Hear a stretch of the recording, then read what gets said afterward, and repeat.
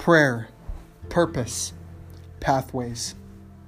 Three fundamental things we see in life, and three fundamental things that we can gain in prayer. It's a purpose and a pathway in a prayer life. Welcome back to Prayer, Purpose, and Pathways, an episode series on the importance of prayer. This is a Piece of the Bread podcast, and I'm Christian. Today we're talking about, when do you find purpose in prayer? Finding purpose in prayer. When do I do it? When do I find it? Is it a one-size-fits-all approach? Do we find it in the easy times or the hard times? You see, these questions differ because of the sheer magnitude of what prayer is, how it affects our lives from day to day. What is interesting in our lives is the reality that we can find so much purpose and so much joy in prayer. Even in the hard times, that purpose makes it through to the surface. I want to look at prayer. And are we just praying in the hard times, or are we also praying in the easy times when things are going our way? So to look at prayer in the hard times, I want to use an example. And I want to use Paul as an example. So in 2 Corinthians chapter 11, verses 24 through 28, I'm going to read that for you real quick. 5 times I received from the Jews 39 lashes. 3 times I was beaten with rods. Once I was stoned. 3 times I was shipwrecked. A night and a day I have spent in the deep, and I have been on frequent journeys and dangers from rivers, dangers from robbers, dangers from my own countrymen, dangers from the Gentiles, dangers in the city and in the wilderness, dangers on the sea, dangers among false brethren. I have been in labor and hardship, through many sleepless nights, in hunger and thirst, without food, in cold and exposure. And apart from such external things, there is the daily pressure on me of the concern of all the churches. And then in verse 29, who is weak without my being weak? Who is led into sin without my intense concern? You see, Paul understood the importance of praying in distress. Referring to this scripture, do you think Paul praised God in those moments? Was there any time he doubted God would deliver him? I'm sure in the moment it might have been hard for him, but Paul had a faith that was amazing to me. I believed he prayed in those times, and I believed he praised God for the situations he was put in, because he was suffering for the message. It would have been easy for Paul to denounce what he was doing, to forget about the importance of the Christian message. Who would blame him? With all the anguish he suffered. But Paul understood the greater good of the message of Jesus Christ. He understood that whilst he was in pain and whilst he was in hardship, it was for the glory of God's kingdom. So how did Paul respond? In 2 Corinthians chapter 11, verses 30 through 31, we see a little bit of that. He says, if I have to boast, I will boast in what pertains to my weakness. The God and Father of the Lord Jesus, He who is blessed forever, knows that I am not lying. He is going to boast in His weakness. That is beautiful. No, Paul understood that power is perfected in weakness. In chapter 12, he's complaining to God about this thorn in the flesh. And he's asking, can you please take this so that it might leave me? Can you take this thorn in the flesh out for me? And God says, my grace is sufficient for you, for power is perfected in weakness. And in the rest of verse 9 says, most gladly, therefore, I will rather boast about my weakness, Paul says, so that power of Christ may dwell in me. And this is beautiful here in verse 10. Therefore, I am well content with weakness, in insults, with distresses, with persecutions, with difficulties for Christ's sake. For when I am weak, then I am strong. You see, it is easy to praise God. It's hard to pray in the hard times because sometimes we blame God. Jim McGuigan, a great teacher, said in his book, God of the Towel, our God doesn't patronize the weak, and He doesn't just keep them around as long as they show potential for becoming strong. You see, our God has made a total commitment to the weak in their weakness. His mind is made up. Even if they never become strong, He is going to the cross for them, and he believes in them and commits himself to them forever. You see, Paul understands and understood that we need to praise God even in the rough times. Much of the time when we're praying in hardship, there's something that happens as a cycle of prayer. And it starts with us asking the question, why is this happening to me? Then it goes to God, why are you bringing this hardship upon me? What did I do? I'm a good and faithful servant. And then it moves to anger. And we say, I'm angry with you, God. Why would you bring this upon me? I've been there, folks. There's been times that I've been angry with God about things that I did not understand. But when I took time to pray, when I took time to talk to him, what was beautiful about it was that God understood what I was going through. You see, God understands our frustration in times of hardship. I'm sure there was times that Paul doubted God. I'm sure there was times that he asked God to remove things. We see that in Scripture. Can you remove this sword in the flesh?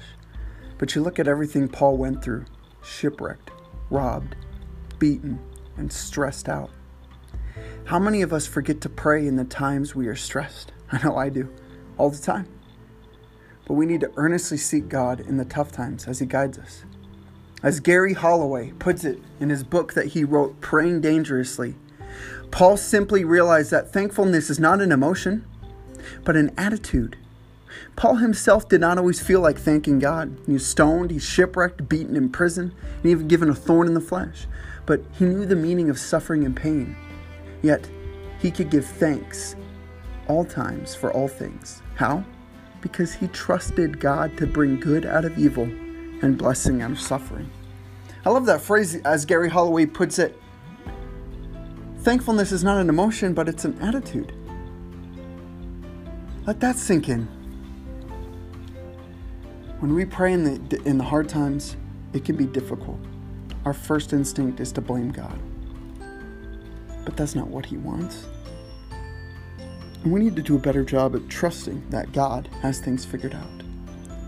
Second, we must ask the question, do I pray in the easy times? Statements here, you get another cycle. And it goes, I'm fine, I just got a job promotion. I just got this new car. God's blessing me. I'm so blessed. Thank you. I'm so blessed. What do I need to pray for? I'll call on God when I need him again. God, you can go on vacation. I got this. My life's too busy for him right now. I mean, look at all the goodness he's given me. We cannot get so busy that we forget to pray in the easy times. We cannot forget to thank God for the little things. You wake up this morning, you have a cup of coffee, you look at the sun and the skies and say, thank you, God, for giving me a day, giving me this beautiful day. There is a song by the artist NF. And in the song, Oh Lord, he says, you see, the same God that you're saying might not even exist becomes real to us, but only when we're dying in bed. When you're healthy, it's like we don't really care for him then. Leave me alone, God. I'll call you when I need you again. Is there not truth in that statement? When life isn't going our way, it's sometimes easier to pray and easier to plead for God's help. But when life is easy, it's like we don't need him. It's like we treat God as a waiter.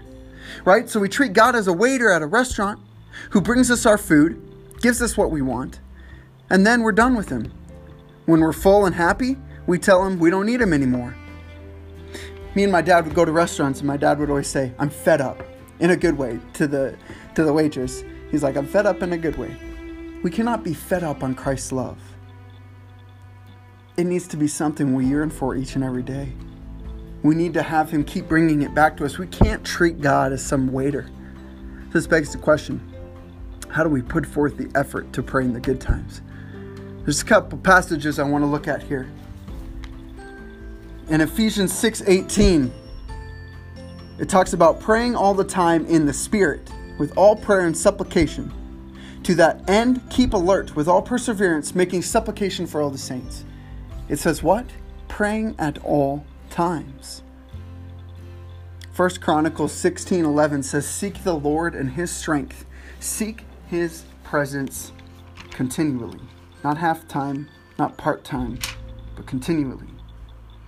1 Thessalonians 15:16 through 17 says, rejoice always, pray without ceasing. That little phrase, pray without ceasing. Seek the Lord and His strength in 1 Chronicles. Pray without ceasing. The idea of praying all the time is what we're called to do, people. Praying is not a part-time job. God isn't some waiter we can call on when we need fed or need help. God is a Father who wants continual conversation and relationship with their son or their daughter. He is a Father. What's beautiful about prayer is there's a lot of prayers in the Bible. There's angry prayers. There's lamenting prayers. There's happy prayers. What's really cool is that God understands. God has some big shoulders. I have definitely brought some things to God that I've been struggling with, and He understands. Sometimes we don't want to go to prayer. Sometimes we can't humble ourselves enough to pray because we're not in the right mind. But what's really funny and really amazing is the power the Holy Spirit has to intercede for us in prayer. When I don't know what to say, when I don't know how to approach God, and I don't even know what I'm going to say in the moment, I find the words to say it because the Spirit leads us and leads us to a way of communication with God. You see, Jesus gave so much on the cross. We should be willing to sacrifice so much to Him in prayer. I think we find purpose to answer the question, when we find purpose in prayer. I think we find purpose in prayer all the time. Purpose during the hard times and the easy times. The important thing to remember is that we have to find that purpose and truly search for it. Truly look for it. So I want to encourage you guys today that you're continually seeking prayer, looking at how we can improve in our prayer lives and talk to God. May the Lord bless you and may the Lord keep you. This has been a Piece of the Bread podcast, bringing you a piece of God's Word every Tuesday at 12 o'clock. I hope you enjoy. God bless and have a wonderful day. And I hope that we can learn to find purpose in prayer all the time. Thank you.